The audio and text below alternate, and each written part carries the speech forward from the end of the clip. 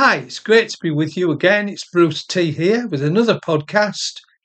It's based on the reading of Matthew 13, 24 to 30 and 36 to 43, where Jesus talks about the wheat and the weeds and gives the explanation. Reading from the Gospel of Matthew, chapter 13, verses 24 and 25 and 36 to 43. And Jesus put another parable before them, saying, The kingdom of heaven may be compared to a man who sowed good seed in his field. But while his men were sleeping, his enemy came and sowed weeds among the wheat and went away. So we go to the explanation of the parable, and it's from verse 36 to 43. Then he left the crowds and went into the house, and his disciples came to him, saying, Explain to us the parable of the weeds of the field. He answered, The one who sows the good seed is the Son of Man. The field is the world, and the good seed is the sons of the kingdom. The weeds are the sons of the evil one, and the enemy who sowed them is the devil. The harvest is the end of the age, and the reapers are angels. Just as the weeds are gathered and burned with fire, so it will be at the end of the age. The Son of Man will send his angels, and they will gather out of his kingdom all causes of sin and all lawbreakers, and throw them into the fiery furnace. In that place there will be weeping and gnashing of teeth. Then the righteous will shine like the sun in the kingdom of their Father. He who has ears, let him hear. So we're going to talk now about the parable of the wheat and the weeds.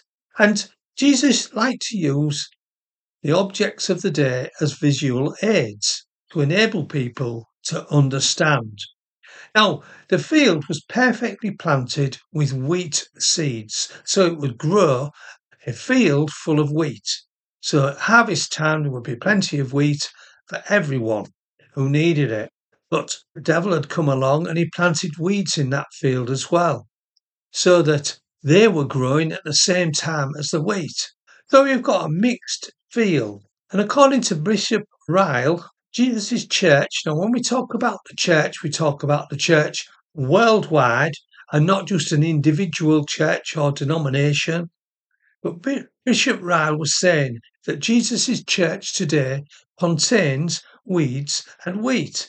That is, believers and non-believers, and you could also go and say those who are just started to believe and those that are seeking. And this will go on until Jesus' return. It said at the end of the reading, He who has ears, let him hear what Jesus says. Now, I planted a lawn at our house. We got some new turf and we laid it, and the turf grew and the roots integrated with the soil underneath. But now, 2 years later, there's quite a lot of weeds grown in it as well, possibly from the birds dropping seeds or from the roots of some of the weeds coming up, and it spoils it. So that's how I can visualize this as well in my own life. So from earliest Christianity, we had mixed influences in the church. And the church fathers had to sort this out. If we think about 2 Corinthians, Paul talks a lot about the opponents of himself in 2 Corinthians, those people who wanted to circumcise the new believers and give some of the Jewish rules to the believers when in fact they'd only had the 4 rules given to them that they were hoped to do from Acts 15. And disputes arose in the church, and the church fathers had to sit in councils to sort out the weeds from the chaff, to get the good doctrines and get rid of the bad doctrines, because there were all these things going on as time went on, and this was only in 300 AD. They also had to decide the New Testament books that were going to be put into our New Testament, or the New Testament that we see today.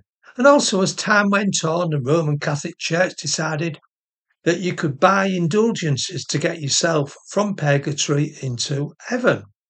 And there were people called Luther and Calvin who read their Bibles and wanted to discuss this with the Catholic Church of the time.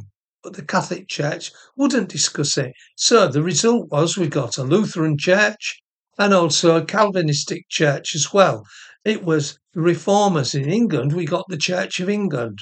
These new leaders wanted to use the Bible and they had the term sola scriptura, and that's what they wanted to use to build a church, to enable people to get to know Jesus, and wanted them to become true believers of Jesus. Now, in the parable, there's a problem, but do they need to fix it? They thought by pulling the weeds out, you would pull out some of the wheat as well. So if you put that into the church of the day, if you pull the weeds out, then you might pull some of the new baby Christians or people who might become Christians out and leave them to one side. Whereas Jesus really wanted them to be brought together so that all of them could hear the gospel and make their own minds up and learn about the truth of what Jesus was saying. Augustine, an early church theologian, said, "Those who are weeds today may become wheat tomorrow."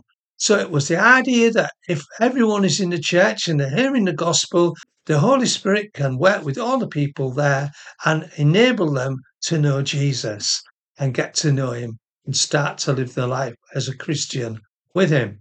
He who has ears, let him hear what Jesus is saying. So Jesus is going to return, and we need to be ready, because there's going to be a harvest of souls, as explained in the parable that we've had and the reading of the explanation of the parable. And there's going to be two camps. There's going to be the weeds and the wheat. There's going to be the non-believers and the believers. The weeds represent the non-believers.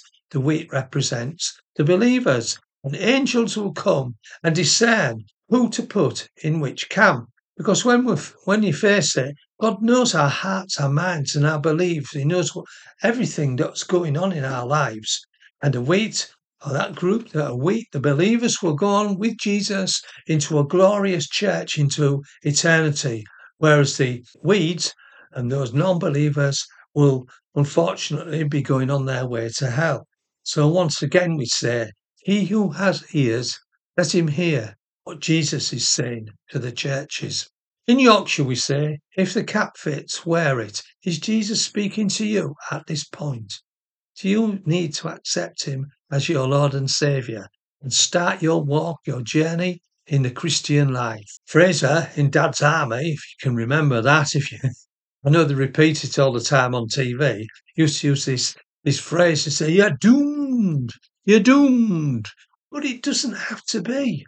While you're living, while you're on this earth, you can accept Jesus, repent of your sin, say sorry for the things that you've done that you shouldn't have done, and believe in what Jesus has done for you, that he's paid the price for your sin, past, present, and future, on the cross of Calvary, and begin a walk with him, enabling you to, when you get to those pearly gates, and we're all going to die in this life, aren't we? And we get to those gates and we can trust Jesus and what he said, that we'll be allowed to get in to heaven to be with Jesus and all those other Christians for eternity. So if you've ears, please listen to what Jesus is saying. God so loved the world that he gave his only Son, so that whoever believes in him shall not perish, but shall have eternal life. Thank you. Amen. So may the Lord bless you. May the Lord keep you. May the Lord make his face to shine upon you and give you his peace, his love, his joy. And let it be known in your heart that Jesus is alive. He's paid the price for your sins, past, present, and future. And you strive to follow his teaching in your life. In the name of the Father, Son, and Holy Spirit. Amen. So until next time, bye for now.